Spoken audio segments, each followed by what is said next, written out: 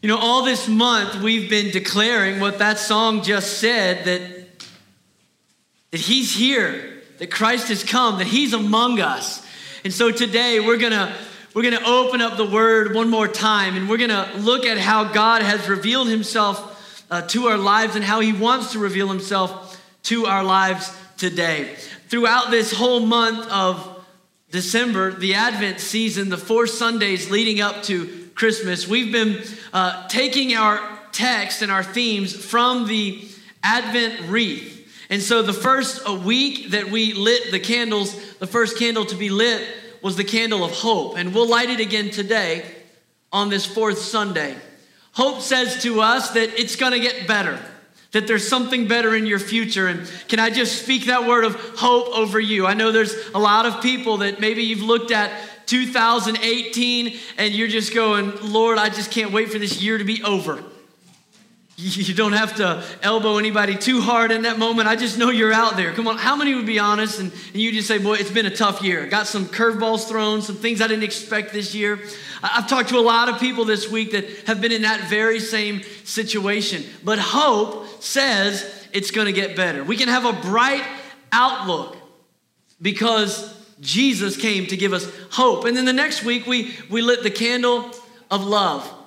And if there's any message that we ought to understand out of God sending his son to be the savior of the world, it's a message of love. John 3:16 tells us, for God so loved the world that he gave his only begotten son. God loved us so much that he gave to us his son. That's the message of love at Christmas. And then last Sunday, we lit this pink candle because the pink or the rose candle represents joy. And the idea is that we are so close now to the coming of Jesus that the anticipation has turned into maybe a premature celebration. It's time to go ahead and light the candles, hang up the streamers, much like our kids did upstairs here at their Christmas party today, because he is here. I mean, we're just 2 days away from celebrating Jesus' birth. And so we lit the joy candle. And today we'll light one more candle, and that is the candle of peace. I want to talk to you today about the peace that we can have because of Christ's coming. But it's not peace by the definition that our world understands it. I mean, every culture in our world today understands peace on some level. We have peace treaties, and we have peace talks, and we have peacekeepers. But the biblical word for peace, the Hebrew word is shalom. So the word shalom has a deeper meaning to it. It's not just the absence of conflict. Shalom actually includes or implies the presence of something better in its place. So it's not just the absence of conflict, it's something better in its place. There's some word pictures that we get out of this Hebrew word for shalom. One of the pictures is of a perfect stone. As they were shaping and hewing out the stones to build the temple, they would have a perfect stone that had no cracks or no blemishes. It was shalom. Another idea that we get from this word is a wall that was built around a city. If that wall didn't have any weak points or any breaks or any holes where the enemy could access the wall, that wall had shalom. It was solid. Shalom means nothing missing and nothing broken. Could we all just say that short definition together? Nothing missing, nothing broken. Shalom is both reconciling and restoring. If a person's animal, and you can read about this in Exodus, if a person's animal has crossed over a boundary line and destroyed someone's property, the person that owned the animal would then go and they would pay for it. They would make a restitution. They would restore the damaged property. And what they were doing is they were bringing shalom to that relationship. If there were two countries that were at war with each other and they formed a peace alliance, it didn't just mean that they stopped fighting with each other. It meant that they would actually begin to work to profit one another. It was shalom. When there was a relationship that was broken, to have that relationship reconciled and healed didn't just mean they stopped fighting. It meant they came back together. It was shalom. And this Advent season is a time when we anticipate, when we hope for the very thing that the prophet Isaiah spoke about 700 years before Jesus was born.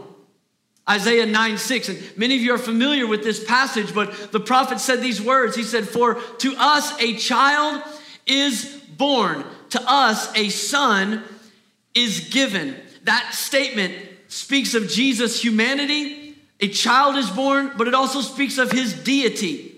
A son has been given. And then he says the government will be on his shoulders, and he will be called Wonderful Counselor, Mighty God, Everlasting Father, the Prince of Peace. That's what we anticipate at Advent. The Prince of Peace coming and ruling and reigning over our hearts and over our lives. Moving forward 700 years, it's now 6 months before Jesus is to be born. And Mary, his mother, finds out that her cousin Elizabeth is also expecting a child. Well, the Bible tells us a story about that child's father. His name was Zechariah. He was a priest. And he had gone into the temple to perform his priestly duties. And just like Mary had an angel visit her and tell her she was with child, an angel came and visited Zechariah, the priest, in the temple of the Lord and said, "Your wife, Elizabeth, is going to have a child. Even though she's older in years, it's going to be from God, and your son is going to be the forerunner of the Messiah." And the Bible says in that moment, rather than bowing down like Mary did and saying, "I'm the Lord's servant, let it be to me as you have said," instead, Zechariah doubted.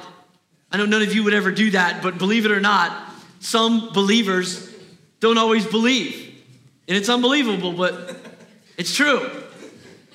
He doubted God's word. And so the angel, I don't know if God told him to do this or if he just got kind of hacked off. But he said, "That's it. You're not going to speak until the baby's born." And so for 9 months, Zechariah couldn't speak until finally the day came that Elizabeth gave birth to their son. And all the people there wanted to name him Zechariah after his father. But Zechariah motions. And so they give him a tablet. What do you want to say? And he writes on the tablet, "His name is John." And in that moment, he declared what the angel had told him was going to happen. His mouth was open. And so the prophet, or the priest Zechariah, begins to prophesy in Luke chapter 1. He begins to prophesy not just about his son and what he will do, but he begins to prophesy about Jesus who is coming after him. God is speaking again at this moment in human history. And he begins to describe Jesus. He says in Luke 1:79, he calls Jesus the rising sun. He says the rising sun will come from heaven to shine on those living in darkness and in the shadow of death, to guide our feet into the path of peace. I want you to grab a hold of that last phrase, because that is my prayer for you today. That God would guide your feet into the path of peace. A path where nothing is missing and nothing is broken. And so today we light this peace candle. And I want you to pray with me as we get into this word today. Father, thank you so much that light has come. That peace can be ours through Jesus, our Lord and Savior. So God, I pray today that every heart, every mind would be open, every ear would be open to receive the word that you want to give us today. Lord, let your anointing rest upon me as I speak it. In Jesus' name. And everybody said amen? Amen. Amen. All right, get your Bibles out with me to the Gospel of Luke. This is where we were at last week, but I want to go right back there again. We're going to read a little farther today than we did last Sunday.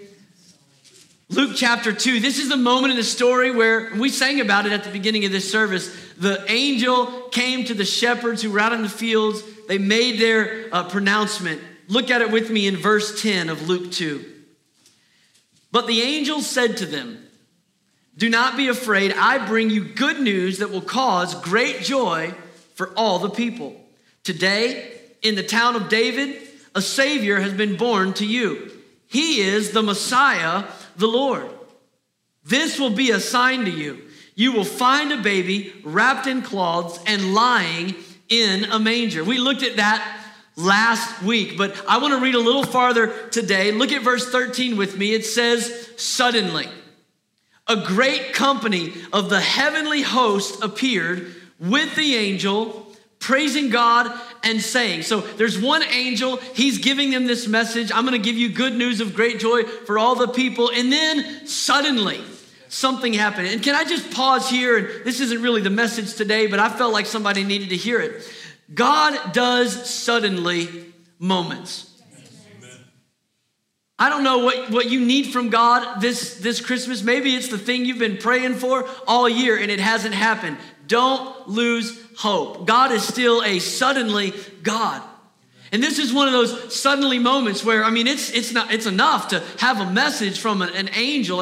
A personal messenger from heaven comes down, but suddenly the sky is filled with a heavenly host of angels all around. Look at verse 14. They began to sing this song. In fact, could we just read this statement off the screen together? Verse 14 says, "Glory to God in the highest heaven, and on earth peace to those on whom his favor rests." Now, if you've read the Bible before, or even if you haven't, you're probably familiar with that verse. Maybe you read it on a Christmas card. That's a popular verse at Christmas time. Glory to God in the highest heaven, and on earth, peace on whom his favor rests. I heard that verse every year probably for all of my life. But a lot of us, we're familiar with the older translation of that verse. The King James Version says it like this. Listen to the difference. It says, "Glory to God in the highest, and on earth, peace, goodwill toward men." Now, let me just say, that sounds great. That sounds like a great verse. And the problem with that verse or with that translation is sometimes it leads to a misunderstanding of what the angels were declaring. Sometimes we can misunderstand and misconstrue the message of who this peace is for, who this peace is for, and who this favor is going to rest on. Because some translations just say, "Glory to God in the highest, and on earth peace, goodwill toward men." But that's not really what the original text expresses. I want to read it again out of our translation today. "Glory to God in the highest heaven, and on earth peace to those on whom his favor rests." Can I just tell you today that the peace of God is for the people who have the pleasure of God? The Bible says in Hebrews 11:6, without faith, it's impossible to please God. So you can't find the pleasure of God unless you express faith. And his peace is on those whom his favor rests. Now listen, you can ask any beauty pageant contestant and they will tell you the thing that we should all want is world peace, right? That's always the answer they give. If you had one wish, what would it be? World peace. That just sounds great. It's an easy answer. No one's going to argue with that answer. And so the danger for us is that we would lean into that and go, that sounds great. And we would start to believe that maybe that's why Jesus was born in Bethlehem, to bring world peace. That Jesus came and he was born in Bethlehem's manger so that we could all just experience this world peace. Can I tell you that that's not why he came. And you shouldn't be surprised to discover that that's not what we've experienced. Have you? I certainly haven't. I haven't experienced world peace. And in fact, there's some people, and maybe you're even here today listening to this message, and you've kind of pushed back from the Bible and from Christianity. And the reason that you do, the reason that maybe you're just here out of obligation or you're listening online, maybe for curiosity's sake, but you've distanced yourself from the gospel and from this faith is because it doesn't line up with your experience. See, what you thought was that Jesus came to bring peace on the earth, but what you've experienced is sickness and hatred, and you've seen slavery, and you've seen genocide in the news, and you've heard about diseases that are ravaging people's lives, and you're saying, well, man, if Jesus came to bring peace 2,000 years ago, I don't think he did it right.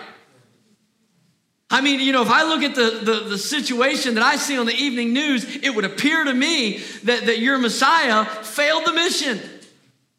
I want to challenge you today. Don't lose faith and don't quit on this message and on the gospel because it hasn't met expectations that you thought it had. Jesus did not come to bring peace to all when he was born in Bethlehem's manger. The truth is, and we all need to understand this today, Christmas never promised to bring peace to everyone. As much as we would love for that to be the message, and it would certainly be a popular one, that's not the reality. Our faith has to go beyond that. We don't have peace in the world because the town square has a beautiful nativity scene with a cuddly baby in it, because we all decorate our house with lights, and because there's nice music playing in the mall. That's not the message of Christmas. In fact, the message of the Word of God says that when it comes to our relationships and how they play out, Jesus even said some things that sound like a total contradiction of Christmas. In fact, I want you to go with me to the Gospel of Matthew for a few moments, because I want to share a verse with you. It's in Matthew chapter 10.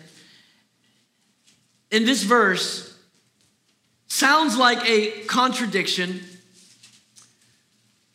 to Christmas. Matthew chapter 10, verse 34.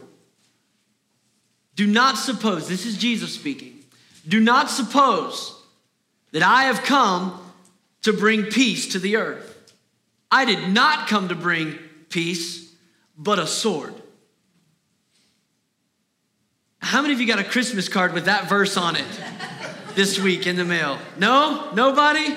None. Okay, I didn't think so. It's not one of those verses that we really want to, and you're probably wondering, like, and why are we going here today? Like, it is the Sunday before Christmas. Well, I want to just ask you to look with me a little closer at this verse, because this is the Prince of Peace speaking. Isaiah wasn't wrong when he called him that.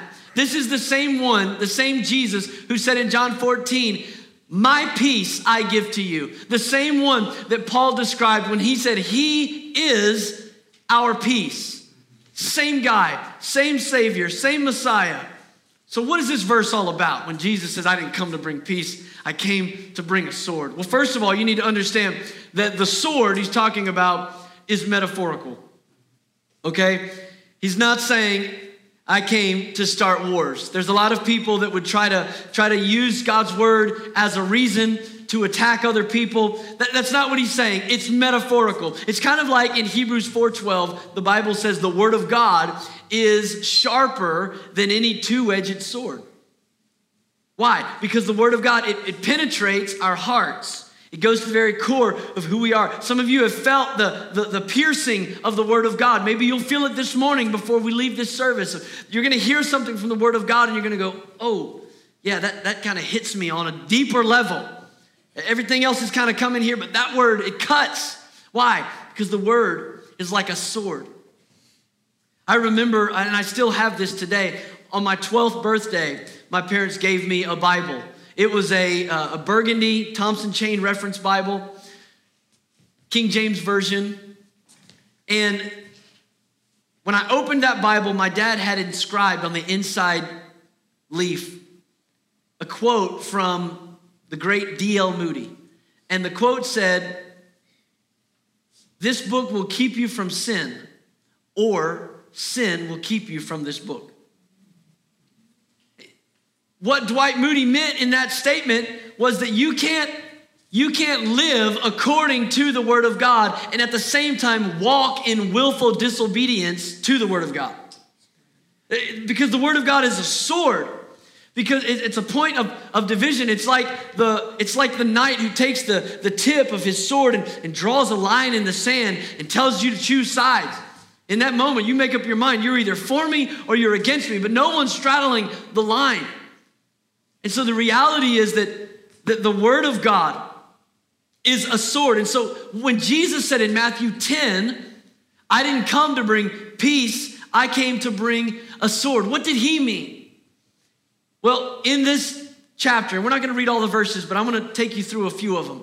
In this chapter, Jesus has just told the apostles, those followers of Christ, that they were going to go out and they were going to preach the message that the kingdom of God is near.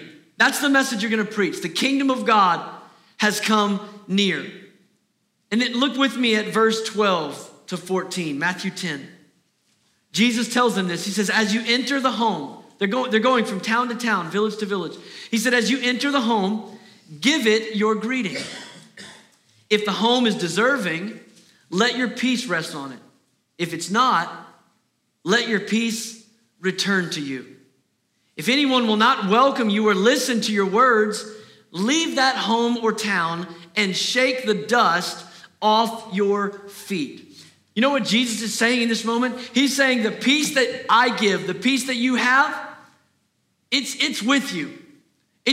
You're not going somewhere to see if you can find peace or make peace. It's with you. So when you go to a house, when you go to a place, take that peace with you. If they receive you, great. If they don't, take your peace with you. In other words, Jesus is saying, the peace that I give you, the world didn't give it, and the world can't take it away. So if you're in a situation and there can be no peace, the Bible says live peaceably with all men as much as is possible. Sometimes it's just not possible. Jesus says if that's the case, you take your peace with you.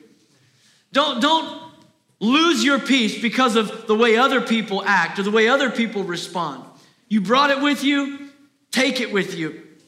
And then he told them some things. He didn't sugarcoat it. He said, look, this is what's going to happen. I'm sending you out to preach this message. Take your peace with you. But listen, you're going to be arrested sometimes. You're going to be beaten sometimes. He told them flat out, Matthew 10, you're going to be flogged. Like flogged is in the way that they whipped Jesus before he was nailed to a cross. You're going to be flogged. You're going to be imprisoned. You're going to be brought on trial. But don't worry about what you're going to say because the Holy Spirit will give you the words to say in that moment. So he tells them all these things are going to happen to them. But then in the middle of all that, down in about verse 24, in the middle of all that, he turns a corner and he does something incredible. Jesus begins to encourage them. He begins to build them up. He says to them, don't be afraid. In fact, he says it twice. He says, don't be afraid. And then he tells them this, and we've often heard these words, but maybe you didn't know where they came from or what the context of the conversation was. Jesus says to his followers, he says, 2 sparrows are sold for a penny, yet none of them fall to the ground outside of your Father's care. You are worth more than many sparrows. So he said, even an insignificant, inexpensive bird doesn't die without me seeing it. You're worth so much more than that. And then he goes on after that and he says, even the hairs on your head are numbered. That's how much the Lord cares for you. And we hear that verse and that sounds great that God cares about me. He loves me so much that he's even numbered the hairs of my head. Not that he counted them, he numbered them. He knows which numbers are in the drain right now at the house. He numbered them. He cares for me. And that comforts us. But understand the context. Jesus is saying, you're going to be beaten. You're going to be flogged. You're going to be imprisoned. And so the picture for them is while you're in chains and while you're in shackles and while your hair is matted together with your own blood, just know that God has numbered your hairs. That he cares about you so much, that he loves you, that his peace can still be yours in that situation. And it's right after he encourages them with these incredible words that he gets to this statement that we've already read. Do not think that I have come to bring peace to the earth. I did not come to bring peace, but a sword. He wants them to know something, and we need to know this today. We need to get this. The peace that Jesus offers is only peace to those that receive it. It's only peace for those that will receive it. And in fact, for those that don't receive it, it may cause division. In the next couple verses, right after that, verse 35 and 36, Jesus reaches back into the Old Testament, which was the Jewish scriptures, and he quotes the prophet Micah from Micah chapter 7. These are Micah's words. Jesus says, after he said, I didn't come to bring peace, I came to bring a sword. He says, for I have come, verse 35, to turn a man against his father, a daughter against her mother, a daughter-in-law against her mother-in-law. A man's enemies will be the members of his own household. Now understand this about that verse. Jesus is not saying that a Christian should turn against their family. He's not saying that anyone should turn, but he's not saying that the Christians do it. The Bible says that we're to be peacemakers. 5 chapters before this, in the Beatitudes, Jesus said, "Blessed are the peacemakers, they will be called the children of God." So he's not saying, hey, it's okay for you to hate your mother-in-law, or, he's not saying that's okay. He's saying this is going to be the reality. As you go out and you preach this gospel, the reality is sons will turn against their fathers, daughters against their mothers.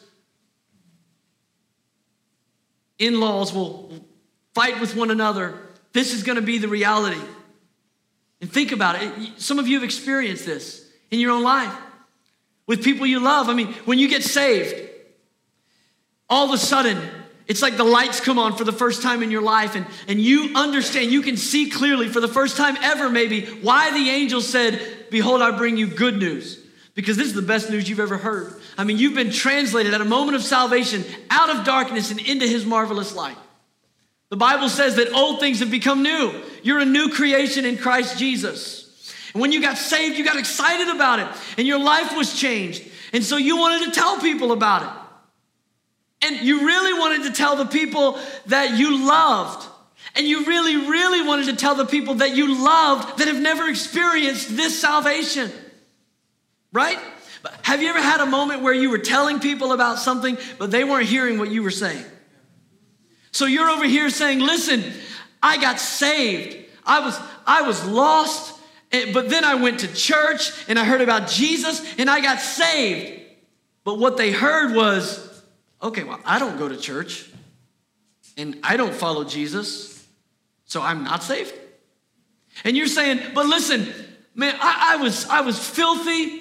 I was full of sin, but Jesus cleansed me. Now I'm clean, and the Bible says I've been born again. I'm a new creation.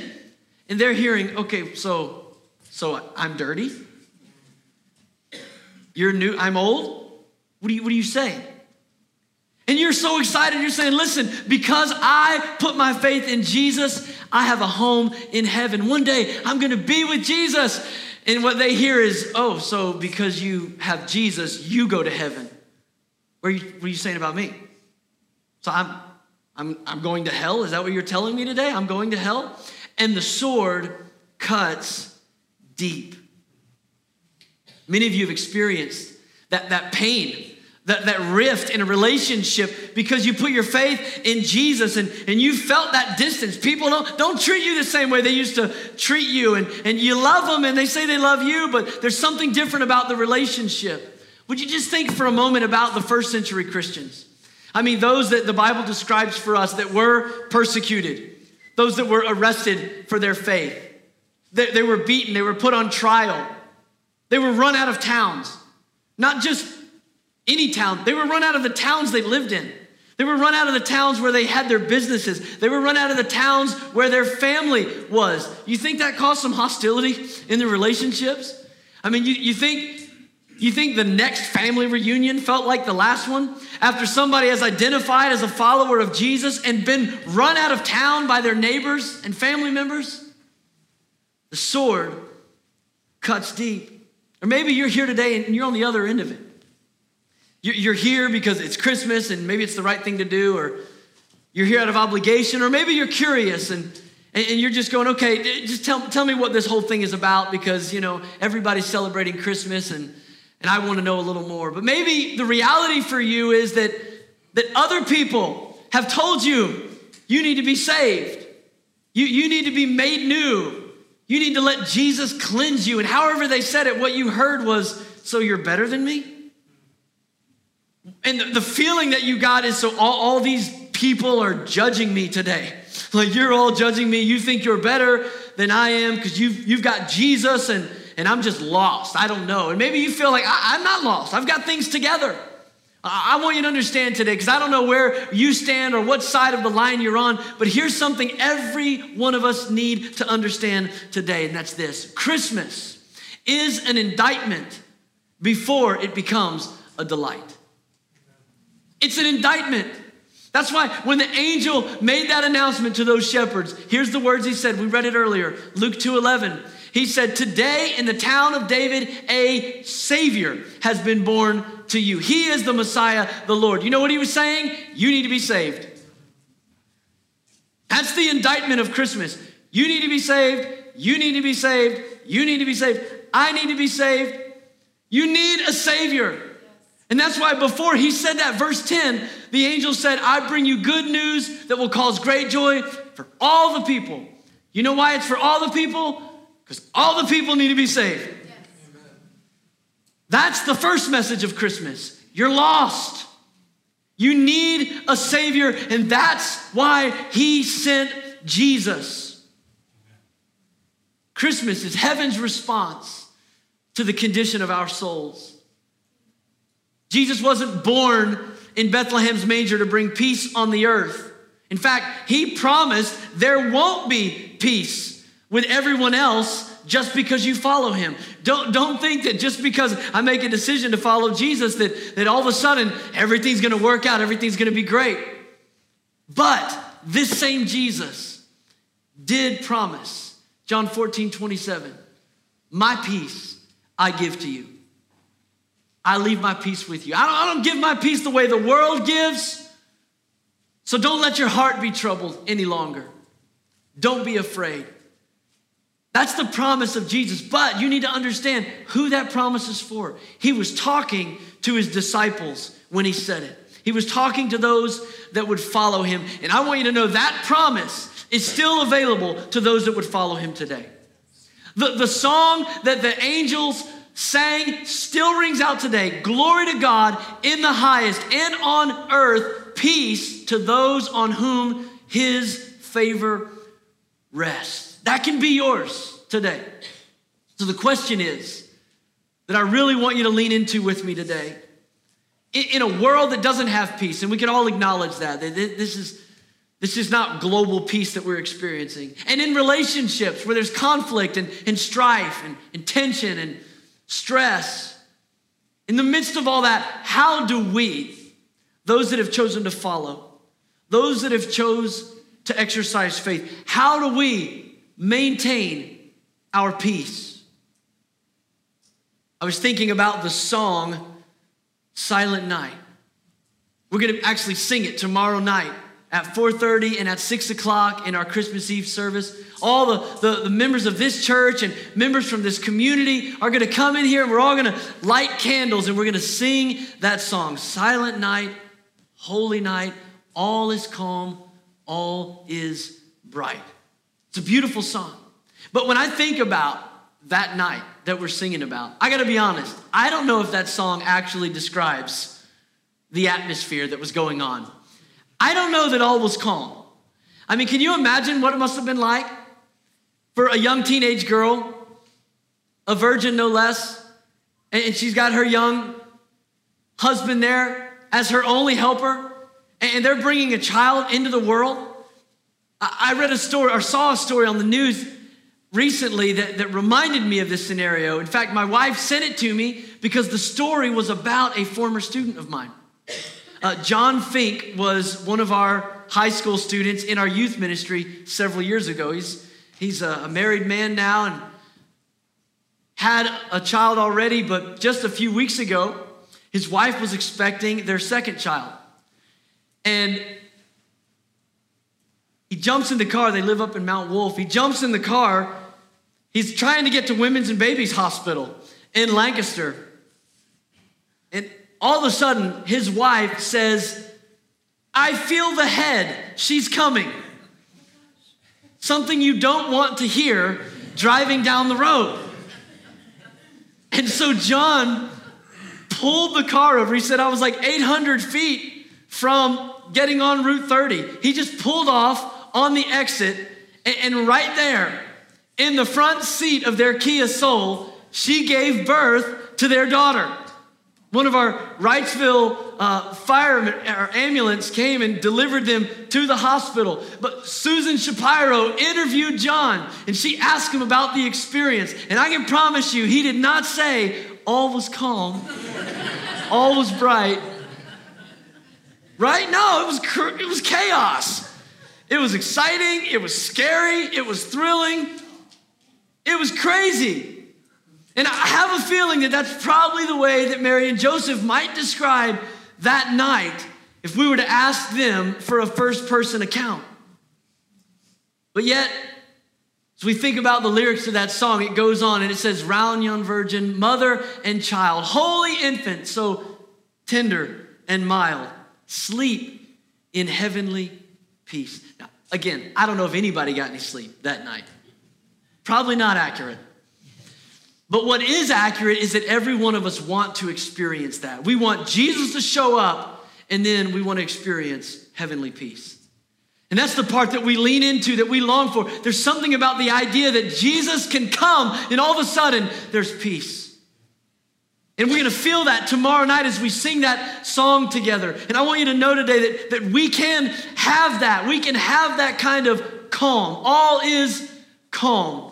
And so at the end of this message, I want to give you 4 keys very quickly to help you to stay calm, to not lose the peace that can be yours in Christ. And I want to do it by using the word calm, C-A-L-M. You may want to write these down. The C stands for celebrate God.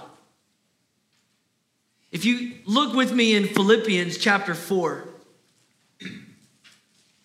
I want to read a verse that we looked at last Sunday, but it's out of this passage that we get a recipe for keeping our peace. Philippians chapter 4, and beginning in verse 4, it says, rejoice in the Lord always. I will say it again, rejoice. Now last week, talking about joy, we said that rejoicing is a choice. You choose what you're going to do. David made a decision. He said, I will bless the Lord at all times. His praise shall continually be in my mouth. Rejoicing is a choice. And Paul, writing from a prison, says it's a choice you ought to make. In fact, he said it 2 times. You ought to rejoice. And again, rejoice. Paul was saying the reason for the rejoicing is not because of your circumstance. The reason for rejoicing is not because of what's going on around you or within you. The reason for rejoicing is found in the very next verse. Verse 5 says, the Lord is near. And if Christmas says anything to us, it tells us the Lord is near.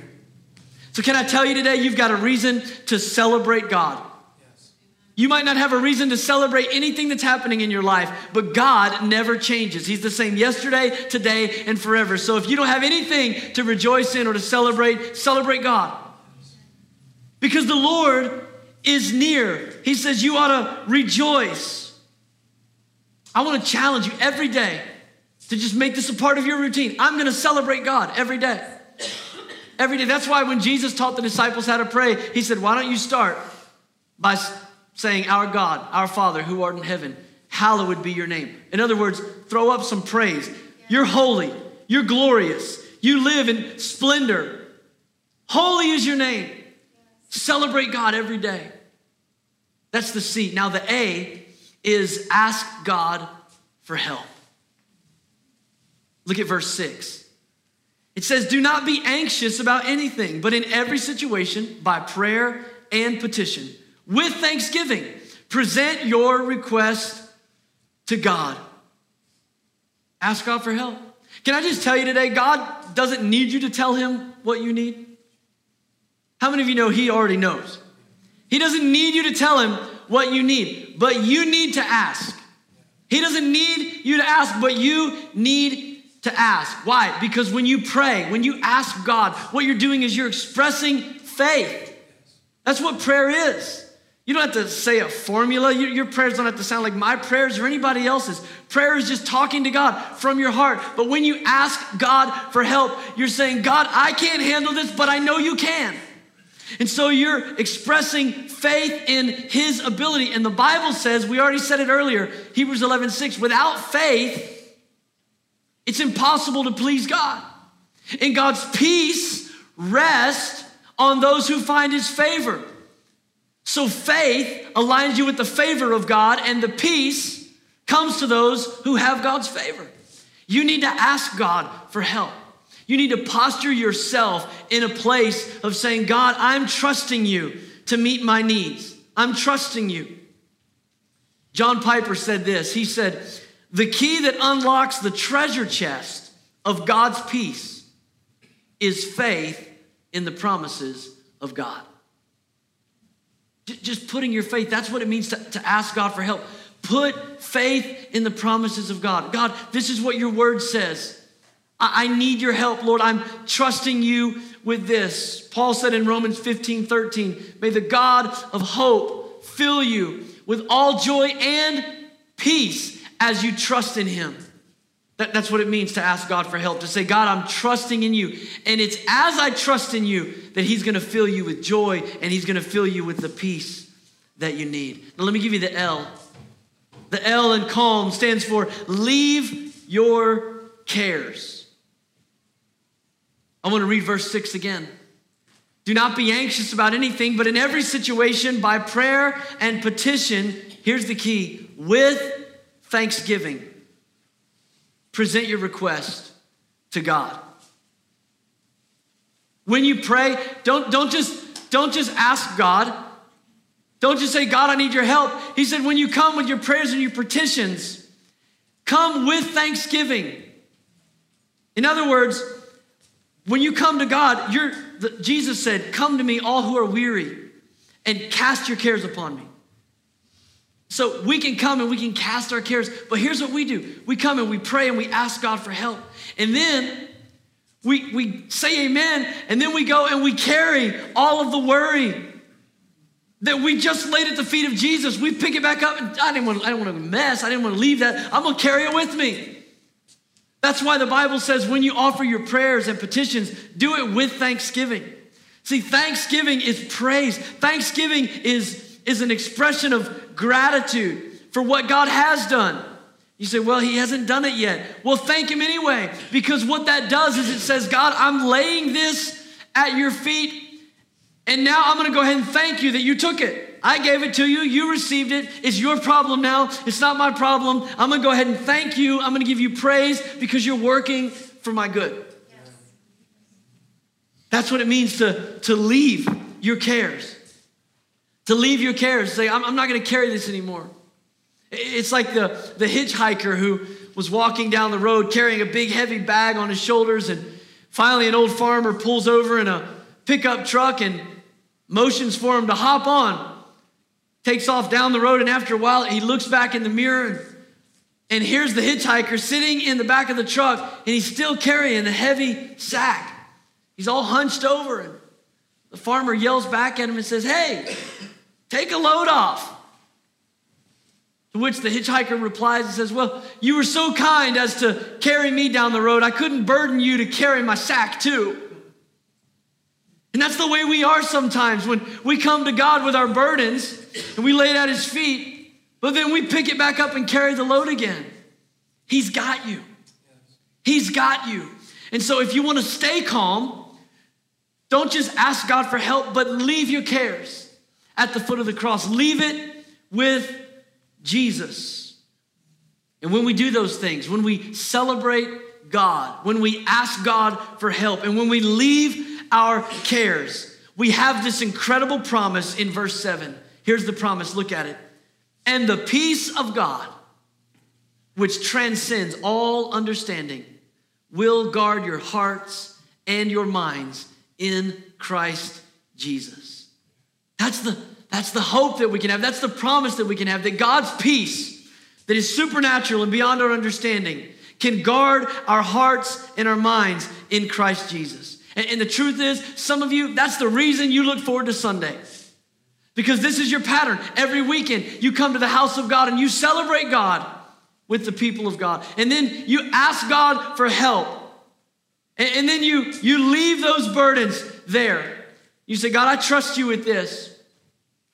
And so every weekend, you're calling on God. You call on God. And yet, for some reason, Come Monday or maybe Tuesday, maybe on a good week, you make it as far as Thursday, but you start to lose that peace. You don't stay calm. And that's why this last part is really important. The M in calm means meditate on good things. Meditate on good things. Look with me at the next two verses. Verse 8 says, finally, brothers and sisters, whatever is true, whatever is noble, whatever is right, whatever is pure, whatever is lovely, whatever is admirable, if anything is excellent or praiseworthy, think about such things. And he goes on to say, whatever you have learned or received or heard from me or seen in me, put it into practice. And here's the promise.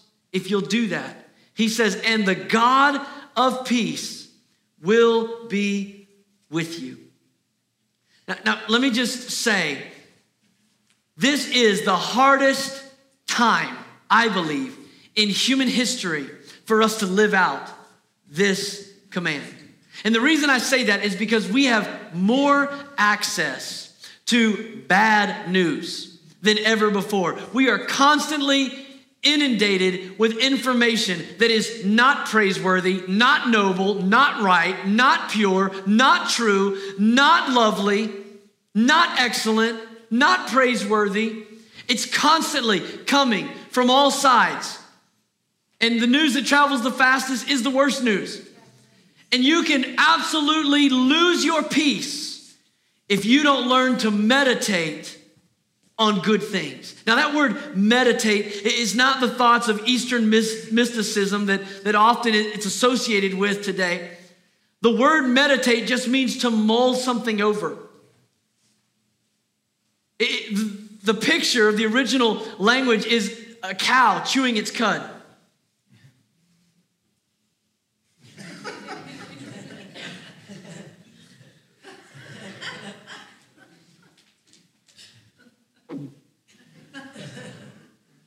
And then some of you know the next part.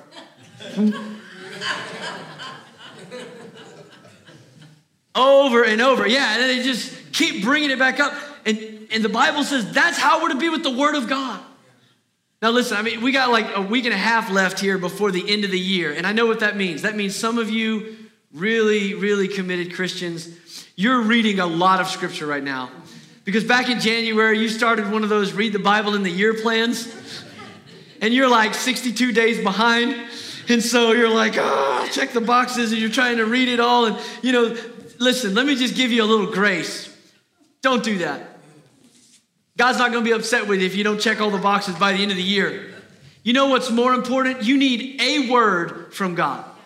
You need a word from God, and then you need to meditate on that word. I mean, you need to digest it down in your spirit, man. You need to just extract every bit of spiritual nutrient out of it that God has for you, and then do it again, and keep your mind fixed on the word of God. He said, this is how you're going to stay calm. This is how the God of peace is going to be with you when all the news feeds are overwhelming you, when all the criticism and the hatred and the vitriol that people are spewing on social media. How do you not lose your mind? You stay calm by meditating on the word of God. Yes, amen. And the God of peace will be with you. We're going to pray for God's peace to invade our hearts and lives today, just like it did that first Christmas. Before we pray, I want to read another verse to you out of that text in Matthew chapter 10.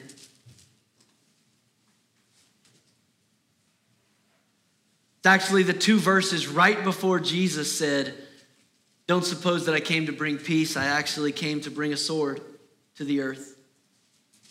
Right before that, Jesus says these words, Matthew 10, verse 32, whoever acknowledges me before others, I will acknowledge before my Father in heaven. But whoever disowns me before others, I will disown before my Father in heaven. Jesus is trying to communicate to them, look, guys, I've called you. You have a purpose. to take this gospel to the earth, but you need to know it's not going to be easy. You're going to be persecuted. There's going to be division. He's about to tell them, look, sons are going to turn against fathers, daughters against mothers. It's going to be tense. It's going to be like a sword. But here's what you need to know. If you're unashamed of me, you'll have my peace. And even in the midst of all of it, you'll keep my peace. And so Jesus gives them this command. He says, look, if you won't be ashamed of me in front of others, I won't be ashamed of you before my Father in heaven. So I just want to ask a question to every person in this room, every one of you. If you've made Jesus the Lord of your life, or maybe you haven't, but you're saying, you know what, today's the day I'm going to do it now. If you would say today, I am unashamed to identify as a follower of Jesus Christ. I am unashamed to be called one of his. I don't want to be disowned by Jesus before the Father in heaven. And so I'm not going to disown him before other people. I want to ask you if you would do something. If you love Jesus today and you're unashamed, would you just lift both hands toward heaven? Just as an outward expression to say, I put my faith in Jesus. As an outward expression to say, look, everyone can see, my hands are up, everyone can see that he alone is my Savior. For unto me was born in the city of David a Savior. He is Christ, my Lord. God, today, I pray right now for everyone whose hands are lifted high. God, we're expressing faith right now. God, let your favor fall on us. Let your peace be ours today. God, for those that are struggling with difficult relationships, those that are anxious and full of worry or fear or anxiety about things that are outside of their control, God, let your peace that transcends our understanding invade and guard our hearts and our minds today in Christ Jesus. Thank you today that your peace is coming upon those on whom your favor rests. God, thank you that you've called us favored as your sons and daughters. Lord, we receive your peace right now. In Jesus' name. In Jesus' name. Amen.